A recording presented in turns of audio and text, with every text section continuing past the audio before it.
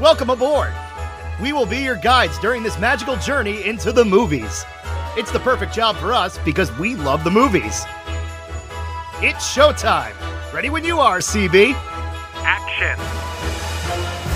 Welcome to Monorail Radio episode number 170. I'm Sean. And I'm Jackie. And we are here to discuss 1998's I'll Be Home for Christmas.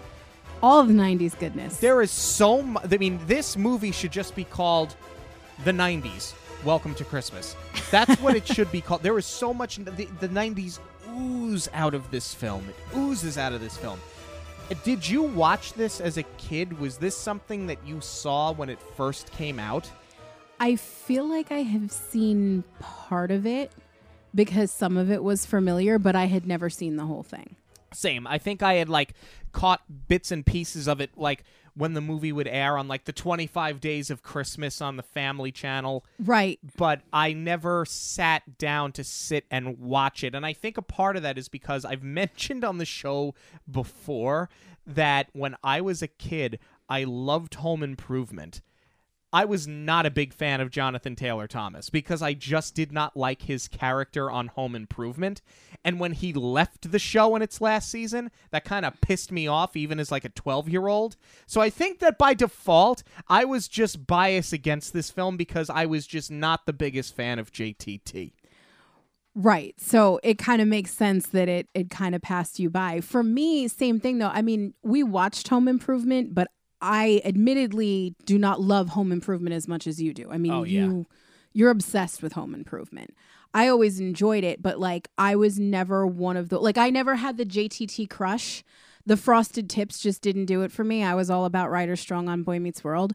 So it wasn't this was at the top of my watch list, but I did watch Seventh Heaven quite a bit. And then same thing, Jessica Biel was trying to separate herself from the child actor stigma. Yeah. Or she felt it was a stigma, and then she posed on the cover of Maxim. So I was kind of over her. Not that I was ever a really big fan, but I didn't feel the need to support this. So we not a lot of love for the cast, right? I mean, Jessica Biel to me, I think I watched Seventh Heaven 3 or 4 times. I mean, I had no bias against her, but yeah. So for you, it was Jessica Biel. For me, it was Jonathan Taylor Thomas. So now here I sit in my mid-30s, getting ready to discuss I'll Be Home for Christmas for the first time ever. I mean, really, this is why we do this show. Yeah. This review is sponsored by the Hidden Mickey Supply Co. Products include Disney and Pixar-inspired 3D straw charms. Listeners of Monorail Radio can get a 10% discount with the code Monorail10 at checkout. Visit Instagram or Etsy, search for Hidden Mickey Supply Co., and shop for all of your straw charm needs. Jake Wilkinson is a teenager from New York who is attending a boarding school in California. A spoiled brat and a slick businessman, Jake trades his airline ticket back to New York for 2 tickets to Cabo San Lucas to surprise his girlfriend Allie for Christmas. But the plan blows up in his face as all she wants to do is go home to New York for Christmas. After his father tells Jake that he can have the family Porsche if he comes home to see his family, including his new stepmom, Carolyn, Jake tells Allie that they will go back together, though he never exposes his bribe, because Jake really doesn't want to go back because his father remarried 10 months after his mother passed away, and he took that very personally. Jake's rival, Eddie, sabotages Jake's last business deal before the holidays, which would have ensured a group of athletes perfect marks on their history final. When the boys flunk their final, they, along with Eddie, beat up Jake and leave him stranded in the desert dressed as Santa Claus with the hat, the hair, and the beard all glued to his face. Allie, believing Jake has ditched her instead of going home to New York, decides to ride back home with Eddie. Jake makes up a series of lies and scams to help him start his cross-country trip home because he has no money and his father is not willing to send him any. Along the way, Allie and Eddie stop at Edelbrook, a Bavarian-themed hotel in Iowa. Eddie kisses her under the mistletoe live on television as Jake is watching the TV, so he sets off to get her back. When Jake arrives, his bribe is exposed, so Allie leaves him and Eddie behind to finish her trip home by herself. After many failed attempts to get enough money to fly home, Jake's sister, Tracy, buys him a ticket to fly home in exchange for holding it over his head for eternity. When he can't produce an ID at the airport, he is denied his ticket but stows away in a dog crate and flies home in the cargo bay. When he arrives home, he steals a one-horse open sleigh, takes it to Allie's house, they make amends, and then he rides over to his family's home where he waits until 6:01 to go inside because the deal was, for him to get the Porsche, he had to be home by 6 o'clock when dinner is served, and showing that he has changed his ways and he is less concerned about the car, he intentionally waits it out before making amends with his father and his sister and mending the fence with Carolyn. All right. So here's what's confusing at the start of this film. The whole time as we're watching this, we think they're in college. Yes. Yep. Okay, so because I think it's called a university. I think they give you. I think it was Palisades University or something to that effect. I don't think they ever say it, but they put the lower third up. Right, and so one of the characters is stuffed in a locker. The kids are going to lockers, and I'm like, listen, I went to college. I don't ever remember there being lockers outside of like the gym in your college. Get out of my head, man. That was literally my first note. I think the setup of this charismatic guy running the show was great, but the locker took me right out of it because I was like, what college has lockers? And you know, you stuff the underclassmen in it. Right. And I was like, that's such a high school, it's a trope of all things. Yeah. So it did feel a little disjointed, but as soon as you were reading the plot, that was the first time boarding school occurred to me, and I was like, okay, now this makes a lot more sense. It also serves the story better because in college, you know, you're off on your own, you're adulting, right? It makes Jake wanting the Porsche so much more believable because now you're talking about a high school age boy and his first car. So it definitely serves it better as a boarding school. And I really like the introduction of Jake here. I like that he kind of has this Van Wilder thing going, even though this came out before Van Wilder did. Oh, great comparison, but yeah. the character is very, very similar. Absolutely. And I think that Jonathan Taylor Thomas does a really good job because for all of the reasons I disliked him in Home Improvement, it's all the same reasons why I like him in this role. Well, you have to, right? Because he's going to tell so many lies and twist so many things to his advantage in this story. You have to set him up as a likable guy. And he's so witty. He's got a one-liner for everything. And, you know, when you start to see, not to get too far ahead, but when you start to see his relationship with his girlfriend, you would think that she's going to be pissed off at him all the time because life's a joke to him. Right. But he's so endearing, even though he tries to laugh everything off, he always puts her in a better mood. He always makes the situation better, not worse by making light of it. Right. And you kind of like, you get that right away. The pacing of this film throughout is really good. Can I just say? It's great. And I like that they don't waste a lot of time. They get you right into, he's got the underclassman, his buddy who he takes out of the locker. I love that he says, hop onto the net. Like anytime I hear somebody refer to the internet as the net, it takes me back to being in like 5th and 6th grade and when the Islanders were really bad, but I didn't care because I had Stone Cold Steve Austin and like life was good in the mid to late 90s. I love hearing that. And that's just like a me thing. So thanks for taking that journey with me.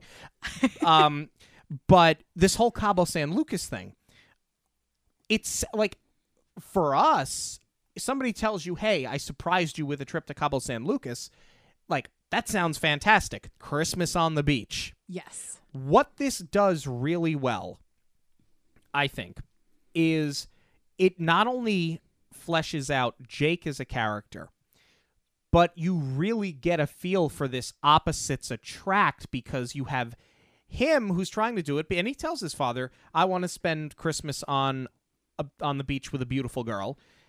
And then you have Allie, who most girls at the age of 18, or if they're college age, or, in this case, they're in high school, you figure, like, they would love to go, escape the winter and go to the beach, right? It seems like such like a romantic gesture that your boyfriend at the age of 18 would do this for you. That's exactly what I was going to say, is just the idea of being wooed like that. Who's not going to go along with it? Yeah, he gets you a 3-condo bedroom on the beach, and all she wants to do is go home. So what it does is it immediately introduces you to this character who we haven't met, for more than a few moments, really, but you know everything about her from the moment she comes on the screen. Right, and it also does a really good job with the exposition of, we know why he doesn't want to go home. It's not just about having Christmas on the beach with her. It's because his dad remarried 10 months after his father was widowed. Yeah. Which at the time, when you're a kid, I think you're looking at this as innocent. Maybe not from Jake's point of view, but I think if you're a kid watching this, the worst thing about it is, how could you replace mom so quickly? But like, when you think about that now, and watching this with an older set of eyes, I'm like, 10 months is really quick. Like, was she in the picture before you lost your wife? Yeah, and you never know what happened to Jake's mom. You just know that she's gone. It's a Disney movie. We're going to bump one off. We just know that she's gone. But I love that this is the undertone that carries throughout the entire film, because I think Jake, you have to make him likable. I think how savvy and smarmy he is, he's likable, but in a way that you laugh at him when he gets what's coming to him. You had to make him a little bit more endearing. I think that going with this storyline works. I think it makes a lot of sense, because otherwise you're just rooting for somebody for what reason, so they can go hang out on the beach for their entire Christmas break and abandon the family. I think this was a really smart way to go about it. It makes him sympathetic. Yes, and the Porsche bribe is totally believable. Not just, to the point I was making before, that a high school age kid, of course he's going to want this car, but it really sets up some high stakes for him having to get home and giving the dad the upper hand.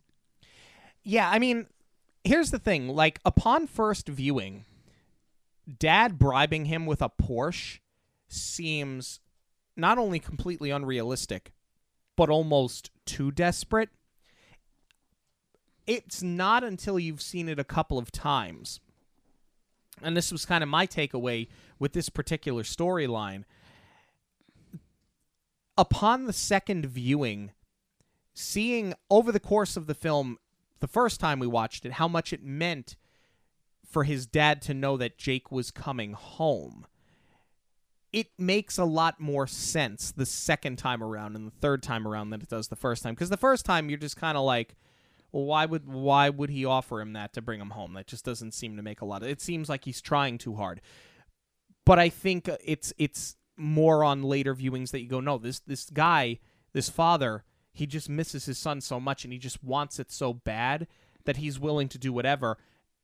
And it softens the dad, because up to this point, all you know is he replaced mom after 10 months. So again, you've got to do something to flesh dad out, and I think it worked.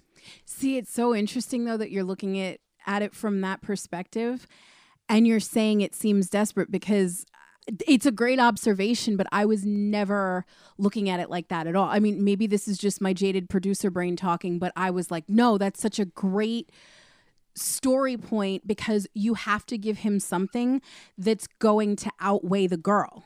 And what else is going to do that for a guy this age? It's going to be a car. And it can't just be any car. It's got to be, well, and this is where you normally say like the Cadillac, right? Yeah. No, it's a Porsche this time.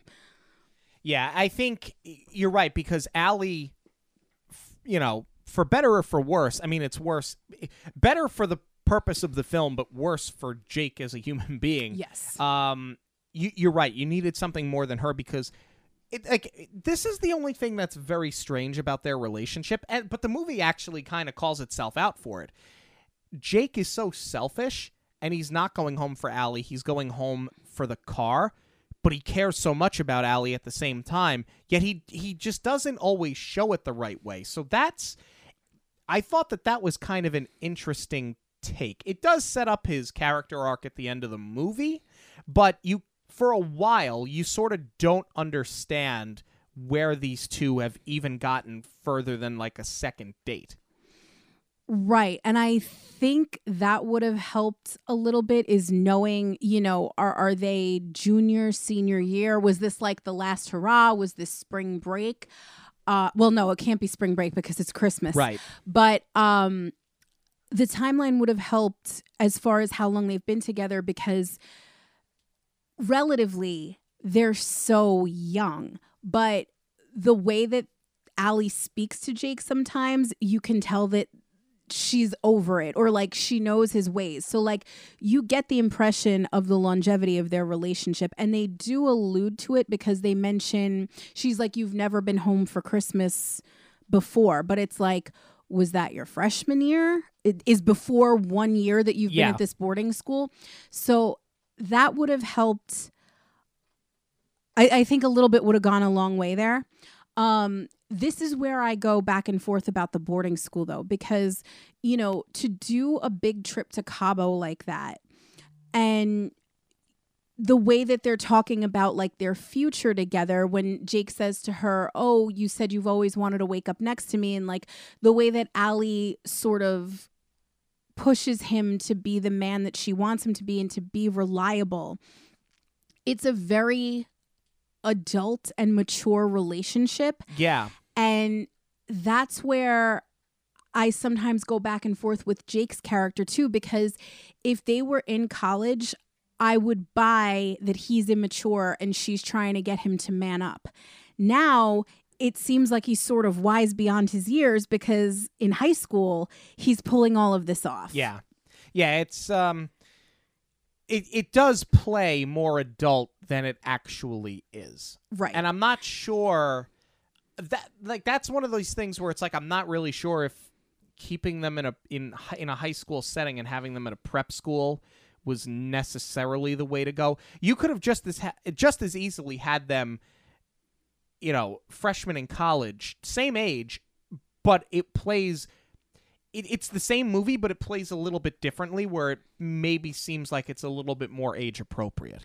Right. And freshman year, I would still buy that. Like, it's my first year away from home. I don't want to go back just yet. I don't want to be under my parents' roof when I've had this new taste of freedom. Like, I get that. Yeah, you're in Southern California. The weather's beautiful. I get it.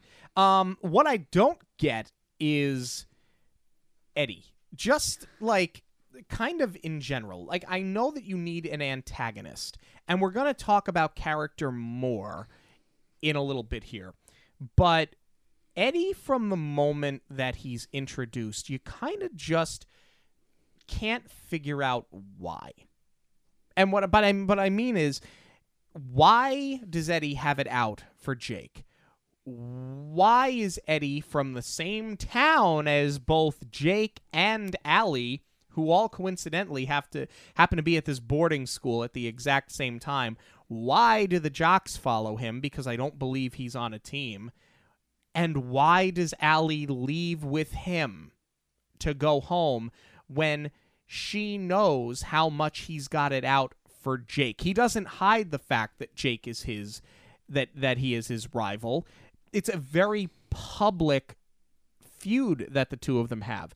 So it's just like, with him in general, my question is why? Why does any of this happen? Yeah, Eddie is so cringy. Before I go off on Eddie here, this is another area that gets a plus in the boarding school column, because this whole time I'm watching it and I couldn't figure out, you know, if you're all from the same town, wouldn't you have the plans to drive back together? Which a lot of them do. Allie mentions, oh, you know, there's 17 people going back to the East Coast for Christmas or whatever. And I was like, why aren't you flying? Like, even in college, even, you know, that you're off on your own, 9 times out of 10, if you didn't have the money to go home for Christmas, your parents are getting you a plane ticket because they want you there. Much like Jake's dad. He's going to extremes to get his kid home. Right. So that's where the boarding school definitely works, is and why it explains why so many people are going back to the same area.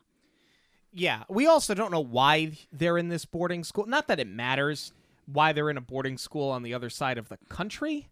And it kind of just seems like they're on vacation all of the time. It's just like a super nice SoCal high school. But I think we're also delving into something that's sort of irrelevant here. I kind of almost feel like you can write it off as rich white people, and this is where you send your kids. Yeah, probably. Fair enough. Which is also a 90s trope. Oh, yeah. So back to Eddie. The reason that Allie goes with him is because in the moment she is mad at Jake. He wants the Porsche. That's why he decides to go home. He doesn't tell her that. This is when he tells her, it's for you. Yeah. You know, like, your words got to me. I'm going to go home to my family, yada, yada. And he switches the Cabo tickets back to Jersey, and he's going to fly her home. So when he doesn't show, he says, I'll pick you up at 8. And when he doesn't show that morning, she's so pissed off in the moment, she just goes, because now she doesn't have a plane ticket. She doesn't have an option. So she doesn't care if it's his arch nemesis. She's going with Eddie. Here's my biggest issue with Eddie, aside from him being just totally cringy and blatantly hitting on Allie while her boyfriend is right there and just being totally disrespectful to both of them.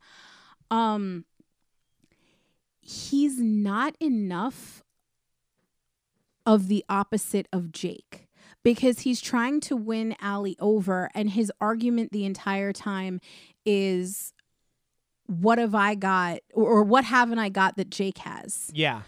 And he's just as witty.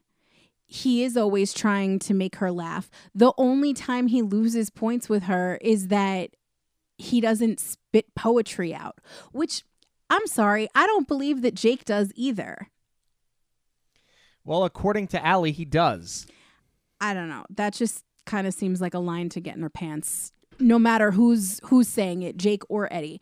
But I feel like there's not enough of a difference between the two where there's a reason Allie would even want to consider, you know, like, the grass is always greener.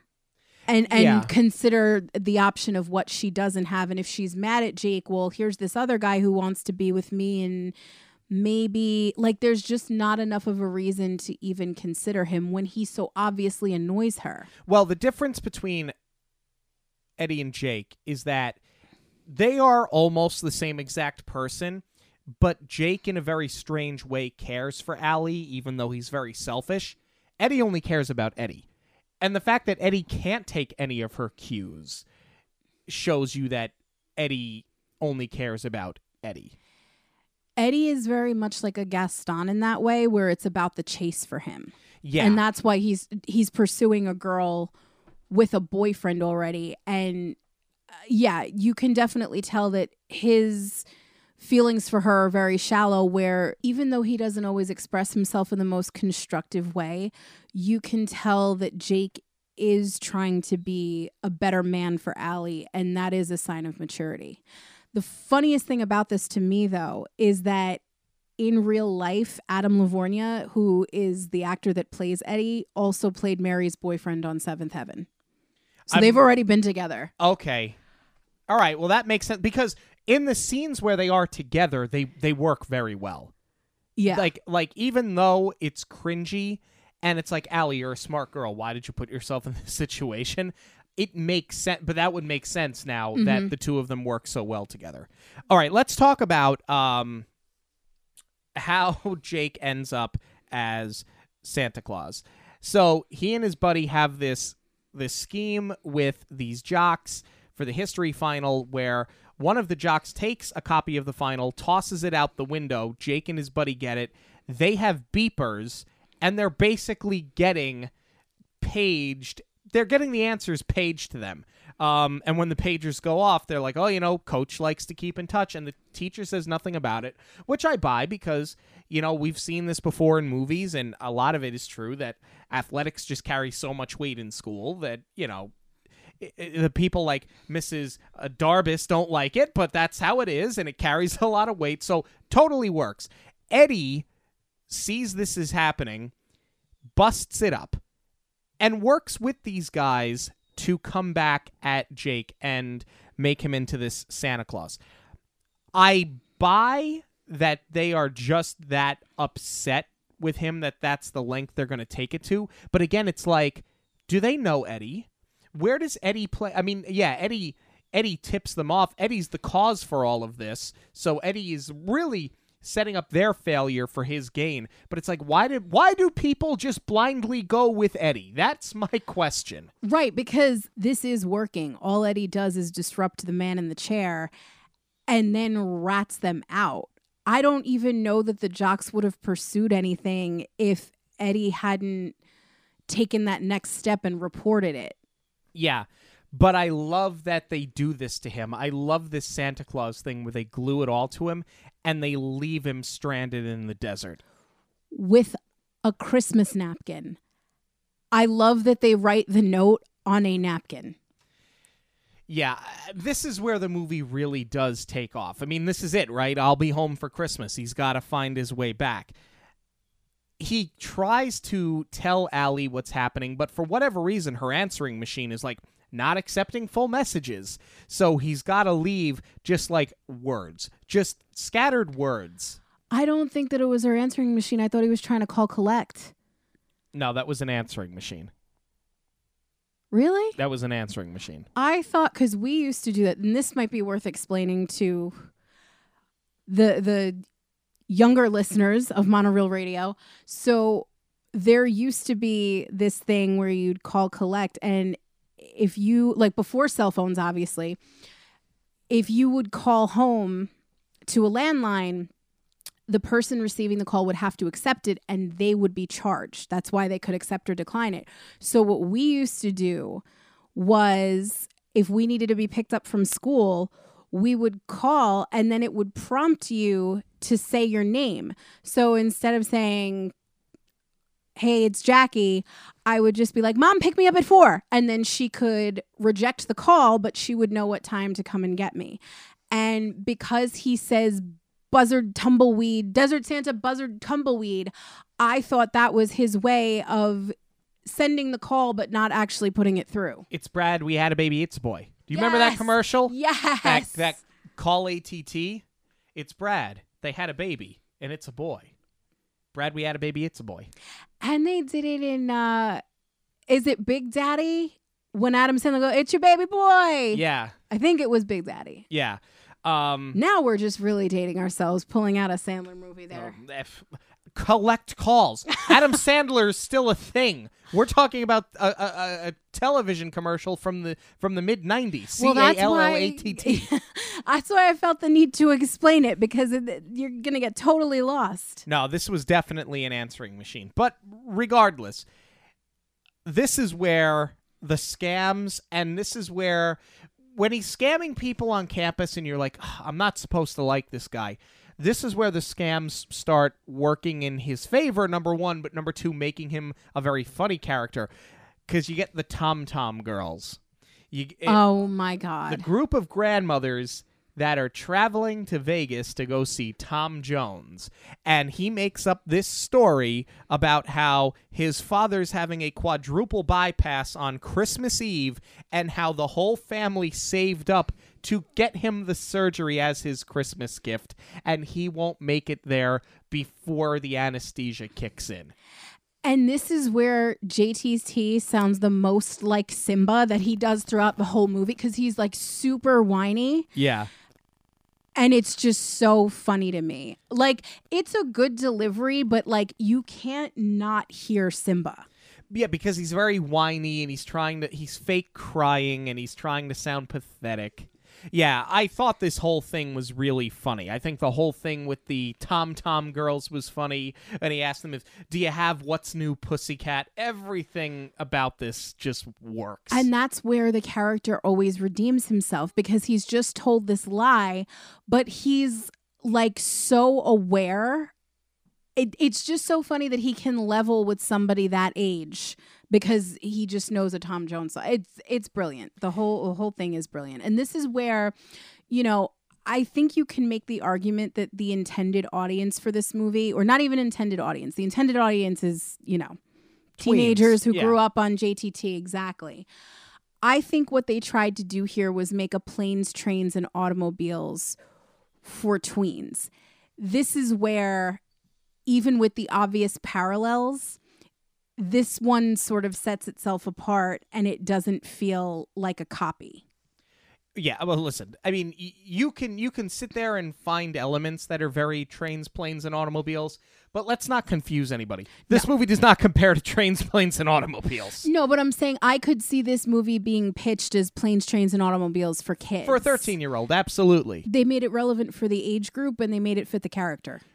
What I love that happens after this, too, not only does Jake have a very close call with Allie where Eddie peels out of there, but now Jake has to keep hitchhiking. And we get introduced to Nolan, who shouldn't be funny, and he's hilarious. This character, for so many reasons, should not work. And at the same time, he's one of my favorite characters in this movie. Agreed. So the reason he ends up helping out Jake is because he's driving a truck full of stolen goods, as we come to learn. Yes. And he drops the tomato out of his fast food burger and takes way too long, mind you, picking it up on a floor full of garbage, which is like, just let it go at that point. It's very 90s.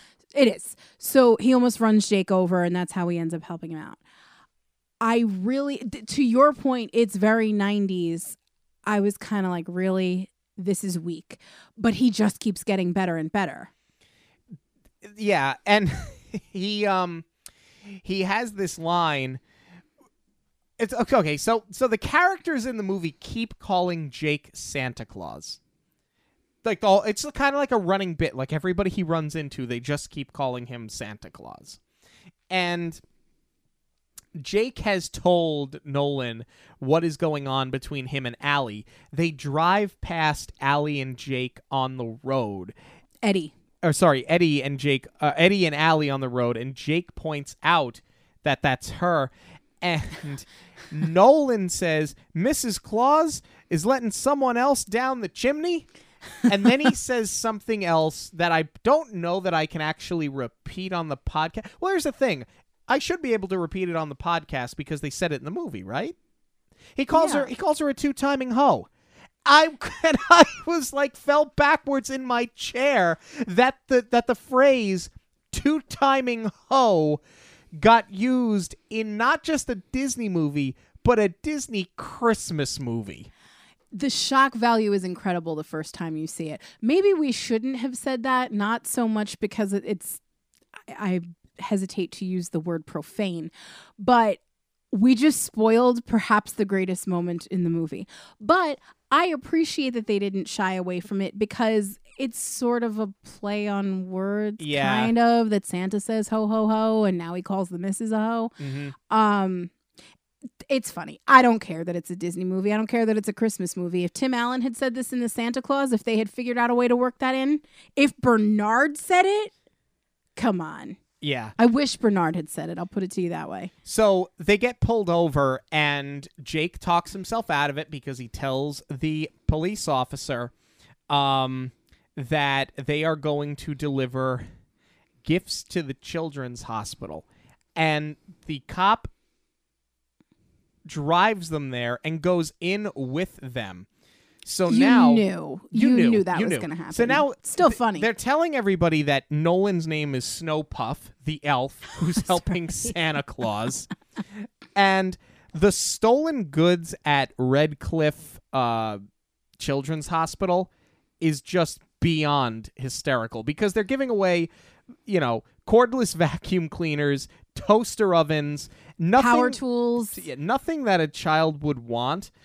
But at the same time, it was just spectacular to see how it's just so funny. And it is remarkable how we are still rooting for Jake because now he's almost gotten caught in the lie. This goes beyond duping the grandmas to give him a ride.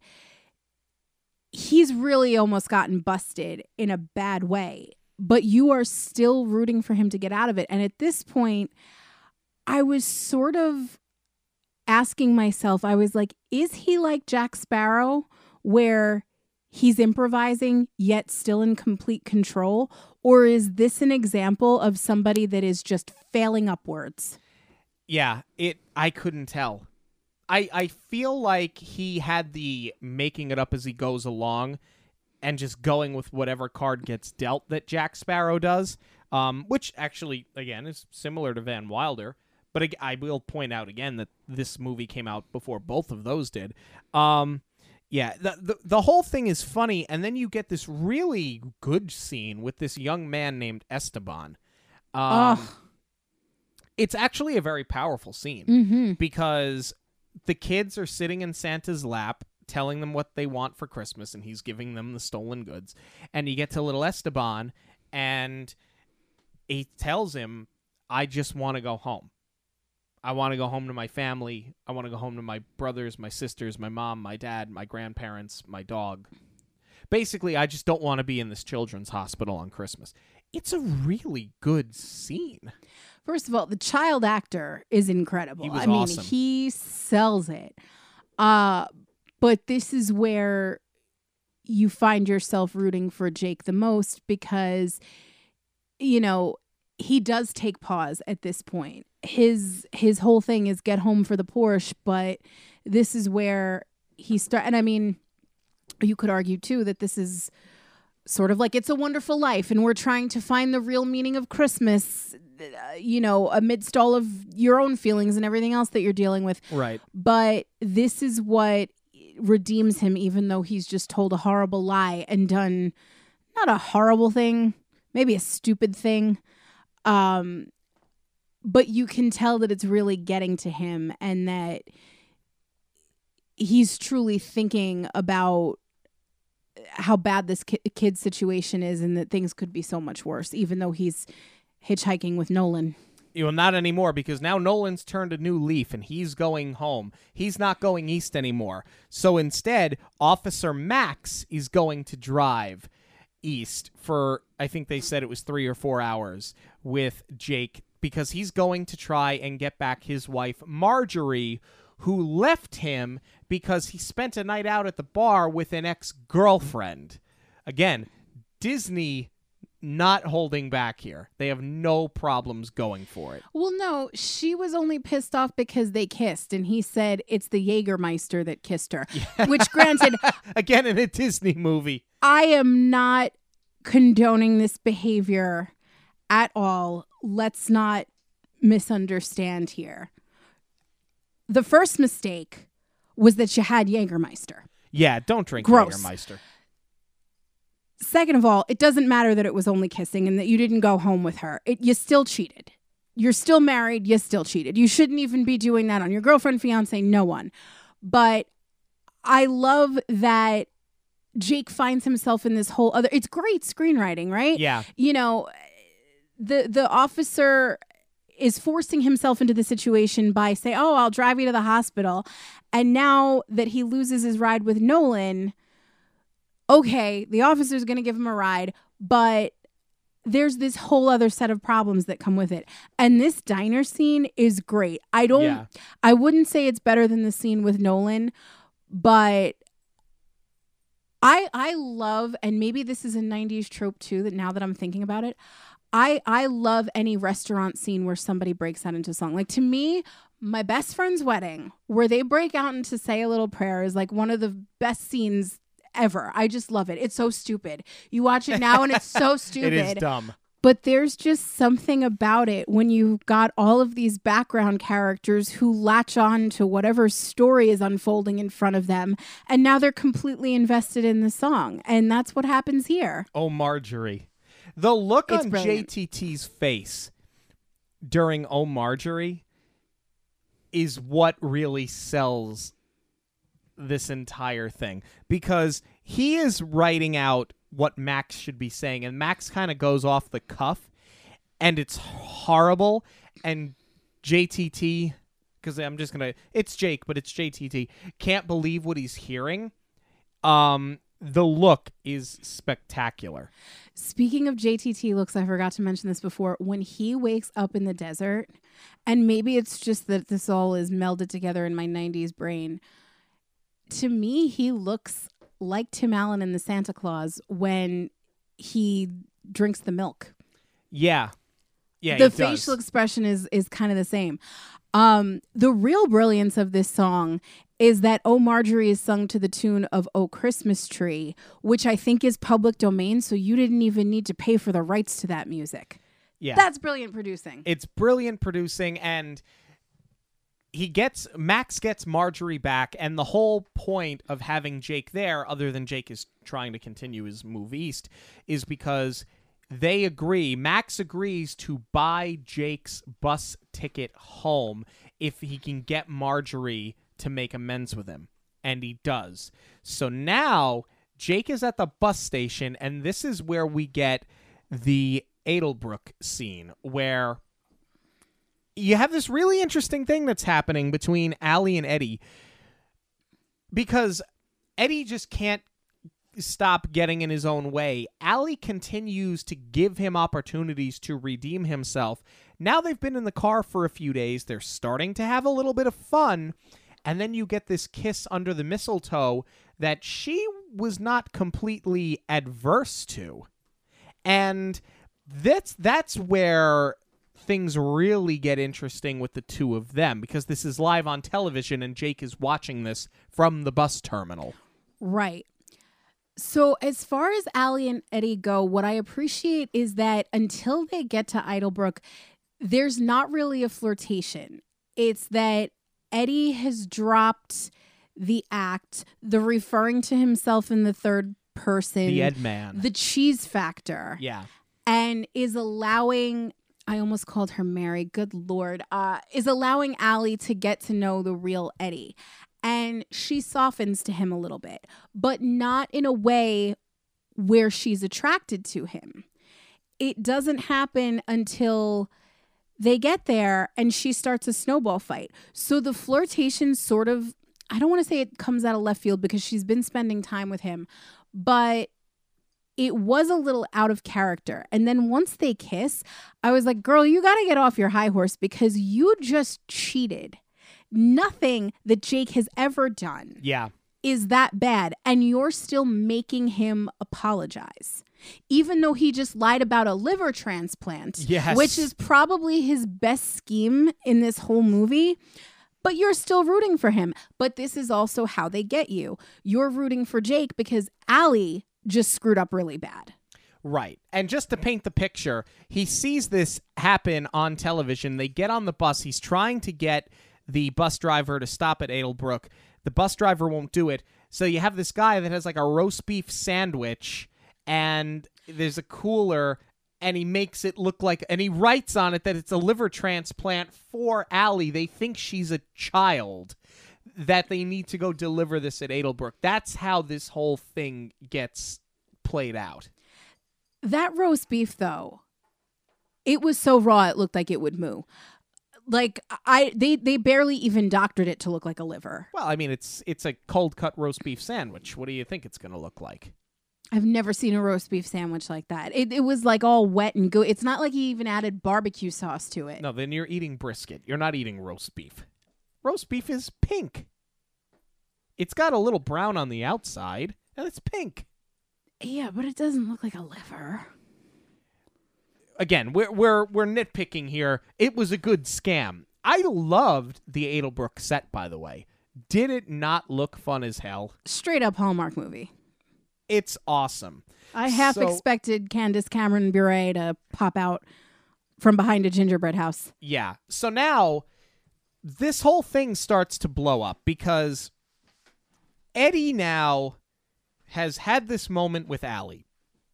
And Jake finds his way there and he confronts them about it. And his bribe for the car gets exposed because he says to Eddie, because of you, I'm not going to get home by 6 o'clock. And Allie gets obsessed with this, why do you need to be home at 6 o'clock specifically?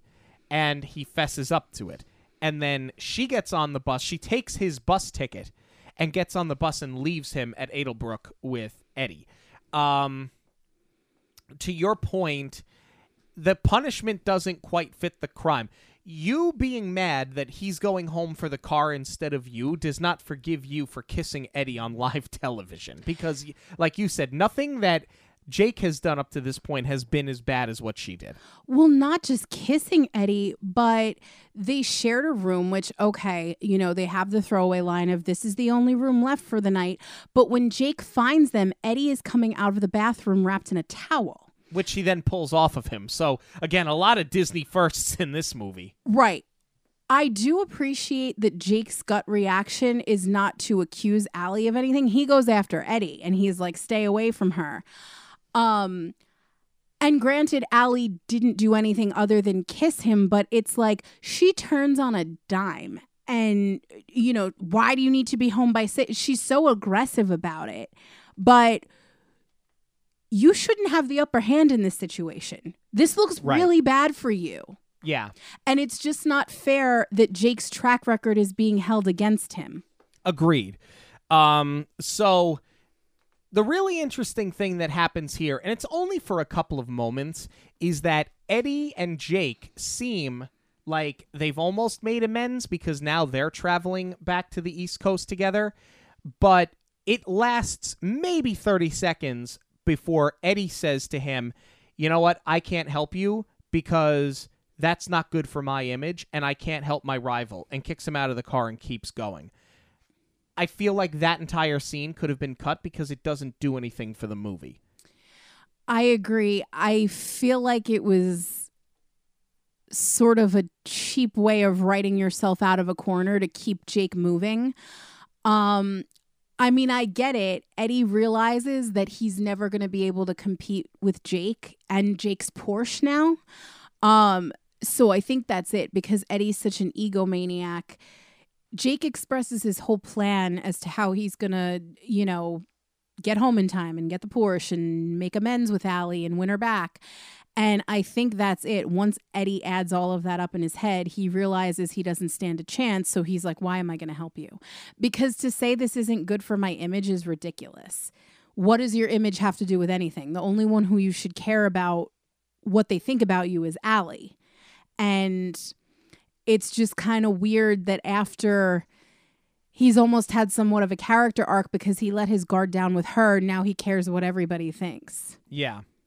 But what it does do is it sets up this Santa Run scene where Jake ends up inadvertently in a town that's getting ready to do this like 10K or 5K or whatever in the hell it was that had like $1,000 prize, and you have to be dressed as Santa and you run this race and the winner gets the prize. But you have to be wearing your hat and your beard. Yes, otherwise you are disqualified. And Jake, actually, who had those things glued to him, they have since been ripped off. Right. So they give him a replacement beard, a replacement hat, and the mayor, as it turns out, pays for him to get entered in the race. It was a $10 fee. Jake because wins. His house burnt down with everything inside of it, including his receipt for the race. Yes.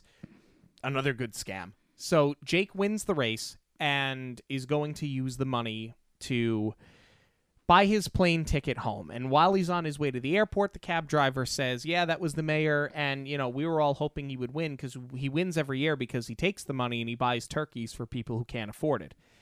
This is such an important character moment for Jake, because Jake tells the cab driver, turn around. He takes him to the mayor's house. He hands the mayor the money. The mayor offers to put him up for the night, have dinner with us, and Jake just says, no, I'm good, thank you, I got to try to get home. And then he has to go and have this conversation with Tracy, his sister, to get the ticket back. But this is the start of the character arc for Jake. It's a very important scene. It's great for the character arc, but I feel like here's the missed opportunity where you could have left Eddie in a little bit longer and had him thwart Jake's plan one more time as far as getting home. Instead, everything sort of ties up in a bow because Eddie ends up getting himself arrested. Right. Because he's driving through the town and he pisses off the cops. Yeah. So he gets his comeuppance, but I kind of wish that there was a misdirect where you think that they're going to end up being friends and he double crosses Jake or something. And this is where, instead of just being like, no, this isn't good for my image, it would have been so much better writing if he was helping him and something stopped him or then he decided, like, does something diabolical to throw Jake off. Right. But I like the run. It's funny. I like that there's a little dog Santa. I think it's funny that most of the Santas, they're just doing this because of tradition and then they're in no position to actually run. So it's going to come down to Jake and probably one or two other people. So as predictable as it is, it's a great twist when he's in the cab and he decides, I have to do the right thing with this money. Right. And I like that Tracy is the one to help him because this entire time she's sort of been your, 90s sibling trope. I don't care if my brother comes home, and they're taking digs at each other. But somehow she's got all this money and she offers to bail him out. Right. Saved up 4 years worth of birthday money to get him home. And he does get home because he stows away with the dog in the cargo hold. And he goes and steals the one-horse open sleigh to bring to Allie's because earlier in the movie, I believe it's actually when she leaves him at Edelbrook, she says to him, I don't care if you showed up at my house with a one-horse open sleigh. I wouldn't leave with you. But he does it. He steals it from a Christmas parade, and he brings it to her. I like the move. I think the move is good. And I think it's so important that he does sit in that driveway and say, let's just look at my family, and he gives up the car. Like, this is the character arc. It's a full character arc, and I think that it works. As predictable as it is, I think the whole thing works. Right, and it's that very fine line that they've walked this entire time, this great balancing act between Jake is a jerk, but he'll redeem himself. You have now stolen Santa's sleigh from the town's parade while Santa was in the porta potty, but he ends up doing the right thing, even though technically he's a thief. And then he makes amends with Carolyn, which I think was the right thing to do. Again, it's predictable, but I mean, you weren't not going to do it, right? Right. I just wish they had done it a little differently because there was a whole thing. She took one of Jake's phone calls. He was calling to update them. I'm on my way. And she asked what size sweater he was. And then he asked the same thing. And I was like, we could have done this a little differently. It's meant to be a cheesy moment, but it could have been so much more heartfelt. That just sort of takes me out of it. But again, you wouldn't get a full arc unless he did extend the olive branch to her too. Sure. You want to start talking about the cast here? Sure. Okay. Jonathan Taylor Thomas plays Jake Wilkinson. I think we've talked about it enough at this point. You know what? It's probably my favorite role that JTT has done because I like him. I like him as the character. I like the character a lot. I thought it was a lot of fun. Simba is always going to be my favorite role. However, I think he was great. He had the snark that was required for this role, but I guess that's it. Like, he's so baby-faced. That's why he gets away with this too. But I thought he did a great job, and I think he had some fun with it. Yeah, I think that shined through quite a bit. for sure. Jessica Biel is Allie. I liked her in the movie. I go back and forth on how much I like Allie, though, which is, it's not an indictment on Jessica Biel so much as it is that Allie's smart, yet she keeps going with Eddie. Allie kisses Eddie and then gets mad at Jake. Like, I feel like I want to like Allie more than I actually do. Like, for as many things that she does that make you want to like her, she does just as many things that don't make her nearly endearing enough. I agree, because she's supposed to be the anchor in this relationship. She's the responsible one. She studies hard. She wants to push Jake to be better. But you cheated on him. There's no excuse for that. None. I think her overall attitude works because you need a certain person to be with a person like Jake. I think the attitude works. I think it's just how she conducted herself at times that was questionable. I would agree with that because, you know, she's alone in the car with him. She does have to hold her own. You know, she lays out the list of rules. If you do this, I'll slug you. If you do this, I'll slug you. I like Jessica Biel. However, I think this role could have been fulfilled by almost any popular 90s actress. I think Danielle Fishel could have done this, honestly. Adam Lavorgna plays Eddie. Eddie's just too much. That's the thing, right? Like, I know you need an antagonist in this movie. You need somebody that's going to be with Allie. I think he played the role the way they wanted it played. I think he played the character the way it was written on paper. I don't think, again, not an indictment of the actor. I just think that the character, the way that he's written, is just too much in general. See, and I disagree. I don't think that he was enough. I don't think that they did enough to separate his similarities from Jake. Because then it's like, it almost makes it plausible, again, not that there's any excuse, that Allie cheats on Jake because it's almost the same guy. You know, clearly she's got a type, so then you start to see why she would be attracted to Eddie. And he's definitely a foil to Jake, but they are too similar. And then they call it out in that brief scene where he starts driving him. Mm-hmm. Gary Cole plays his dad, who's just credited as Mr. Wilkinson. I like Gary Cole in everything that he's in, so I like him here. I agree. Eve Gordon plays Carolyn. I think she could have been anybody. Nothing against the actress, but the shame of it is that I feel like you could have done so much more with this character, and she becomes so secondary. It's a crime. You know what they actually could have done that would have been 10 times more powerful? Instead of Tracy bailing him out, if Carolyn bailed him out, and that's how they bonded. Yeah. And it would have made it even more of a gesture when he didn't walk in the door before 6 o'clock to get the Porsche because she helped him out. Right. Tracy, played by Lauren Maltby, who, again, fun character, could have been any 90s child actress, right? Agreed. Officer Max was played by Sean O'Brien.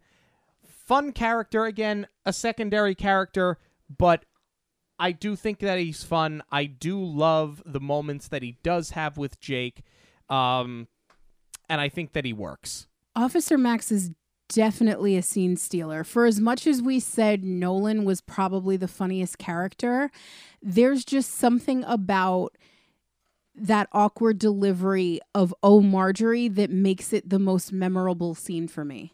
And Nolan, played by Andrew Lauer, I said it before, I said it again, or I will say it again. To me, he's my favorite character in the movie, other than maybe Jake, because Jake is the lead, and you kind of do fall in love with Jake as the lead. Everything about Nolan to me is just funny, and it hits every time. I agree. I think what makes him so funny is that he has no idea how funny he is. And he's not supposed to, but there's just something about the way he pulls off this clueless character and the delivery of Mrs. Claus let somebody else down her chimney. I mean, come on. All right. Final thoughts? Final thoughts. This movie was such a pleasant surprise, and I wish I had given it a chance earlier. I definitely appreciate the jokes for what they were now, but I would have liked to see how they aged. Like, I think I would have found them funny when I was a tween, and they still certainly hold, but I wish I had seen it when I was younger, just so I had gotten maybe caught up in Jake and Allie's relationship a little bit more, believed them a little bit more, rooted for them a little bit more, instead of me looking at this now and tearing Allie down because she two-timed him. But yeah, just such a pleasant surprise. And I would put this in regular rotation as far as Christmas movies go.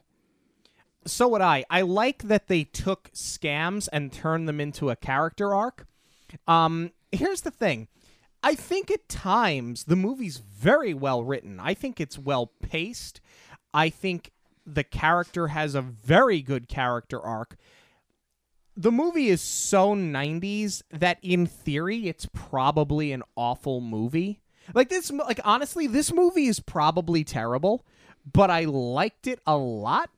So, I guess that's kind of my whole thing, right? It's like, I do think that you have to be a person of a certain age to like this movie, because I think a lot of the pop culture references, the fashion, the jokes, if you show it to a 12-year-old now, they probably won't find it funny, and they're never going to understand why he just doesn't have a cell phone and a credit card and, exactly. At this crypto to get him home or whatever nonsense. NFTs to get him home. Yeah, but that doesn't change the fact that I think the movie is a lot of fun. And if you just want to see a goofy Christmas movie, look no further. It was a pleasant surprise for me. I agree. This movie is probably good, not great, but regardless, I enjoyed it. I think there is a rewatchability factor, and that's probably because I grew up in a certain generation and I appreciate certain things that are going to be lost now. But I would still watch it once a year. Yeah, we're interested in knowing what you have to say about I'll Be Home for Christmas. You can let us know on Twitter, Instagram, and Facebook at Monorail Radio. You can also email us, monorailradio@gmail.com. News of the week is coming up, but first, a quick break. If you're thinking of booking a trip to a Disney destination, you have to contact Jackie Zalezzi from Magical Vacation Planner. My husband and I recently celebrated our 10-year wedding anniversary and wanted to go on a trip, just the two of us. Jackie suggested Disneyland, knowing we'd never been and I had been dreaming of going. I am so thankful for her suggestion, as it was the most magical way to celebrate. Jackie got us a fantastic deal, but still constantly checked for discounts to make sure we were guaranteed the lowest price. Having recently visited Disneyland, she was a great source for helpful information and had suggestions for everything, including meals, Max Pass, even places to visit in Los Angeles on our non-park day. Upon arrival at our hotel, we experienced the easiest check-in because Jackie had taken care of everything. Throughout our trip, Jackie was in constant contact, making sure we had everything we needed and answering any questions we had. Our vacation was perfect. All thanks to Jackie Zalezzi from Magical Vacation Planner. So if you would like completely free assistance, that's free, unlike Genie Plus. Get in touch with me through any of our social media outlets at Monorail Radio on Facebook, Instagram, and Twitter, or you can contact me directly at j.zalezzi, that's Z as in zebra, OLEZZI, at magicalvacationplanner.com. News this week is brought to you by Karma and Kismet Designs. If you are looking for branding, print, and graphic design or media kits, perhaps you are hosting an event, you need save the dates or thank you cards or table numbers, or maybe you're just looking for that little bit of Disney in your home decor, Kelly has everything you're looking for. Plus, listeners of the show get a 10% discount with the code Monorail10 at checkout. Be sure to see everything she has to offer at karmaandkismetdesigns.com. That's Karma, the letter N, kismetdesigns.com. As we draw to the end of 2021 in the coming weeks, so goes the Disney Magical Express, and we were waiting to see what would replace it. We know that we have supposedly a train that will run to Disney Springs, but in this post-pandemic world, projects that were delayed are still not up and running just yet. But we did get news that the Transportation Management Services Company is going to be launching the Sunshine Flyer from Orlando International Airport starting on February 1st. This is going to be the replacement for Disney's Magical Express service. $17 per adult, $12.50 per kid each way. I hesitate to call it a replacement because we are, yet again, replacing something that was free with a paid service. But for me, this was an early Christmas present as a vacation planner because thank goodness Magical Vacation Planner also has a similar service where we're able to book our guests and provide transportation from the airport. But from personal experience, you and I have not wanted to wait on that Magical Express line, and you and I have spent $70 on a cab to take us from the airport to the hotel. And, you know, that's not something I want to recommend to people because people would freak out over the cost.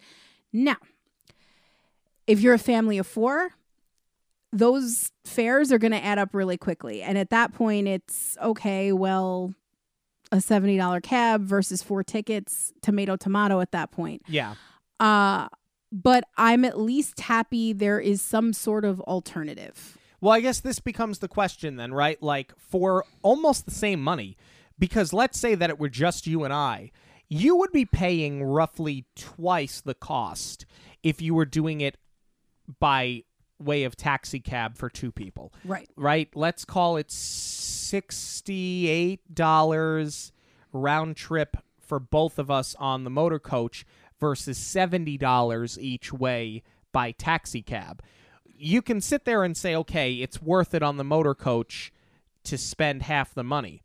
But if you are that family of 4, is the value in that or is the value in the cab? Because while the cab is expensive, we have used the cab twice out of our last 3 Disney trips, and there is something to be said for you pay the $70, okay, you take it on the chin, you don't really want to pay it, but you are at your hotel in 20 minutes. Well, it's Disney, right? Half the time, as soon as you hit the ground, it's like, oh, whatever, in for a penny, in for a pound. But you just said it. It's not just the value, it is the time. Because even though we'd be on the motor coach at half the cost, what they really need to release is where these motor coaches are stopping. Am I going to be at 5 hotels before I get to mine? Does this turn into a 45-minute ride? Right. Because we don't know what this fleet looks like yet. We don't know if it's going to service, you know, it might be by area. Right. It could be like an area hotel, like you're in an Epcot area hotel. Like they've showed us pictures of what the buses look like, but are there 40 buses or are there 10 buses? Exactly. You know, there's just a lot of questions that are unanswered. But, I mean, at least we know that something is coming and something is coming soon. So if you're traveling in January, like Jeff Probst, I got nothing for you. But if you're traveling after that, you at least will have another option, a means of getting to the park. And maybe this helps to bring the cab fare down. Maybe they do want a little bit of competition because that's it. The cab fares were going to be what they were because Magical Express was free. They can set whatever price point they want. This is also not Mears. Right. Mears fell behind in what they were supposed to be doing. Exactly. So if this is the competition now, maybe the taxis come down a little bit. It's possible. It's definitely possible. We're interested in hearing from you, our friend. Are you excited about this new mode of transportation, or were you perhaps thinking of switching to a rental car or a taxi cab? You can let us know on Twitter, Instagram, and Facebook at Monorail Radio, or you can email us monorailradio@gmail.com. Thank you all so much for joining us this and every week on Monorail Radio. If you celebrate the holiday, Merry Christmas. Yes, very Merry Christmas to all of our listeners and a very Happy New Year. We have some very exciting things coming up in the new year. Yep. But this is not our last show of the year. We are going to do a year in review episode, and we want to hear from you. Usually Sean and I do a recap of all the new movies that we saw over the year. Last year was a little bit tough because we didn't see a lot in theaters, but this year we did. We were back in theaters for several movies, so we're going to give not a full review on all of them, but a little bit more in-depth than our Monorail in a Minute. If you follow us on social media, we release our initial reactions, so We'll delve a little deeper than that. But we want to know what you saw this year. So if you want to send us a piece of audio, you can do that at monoreelradio@gmail.com. You can just record your thoughts on what some of your favorite movies were.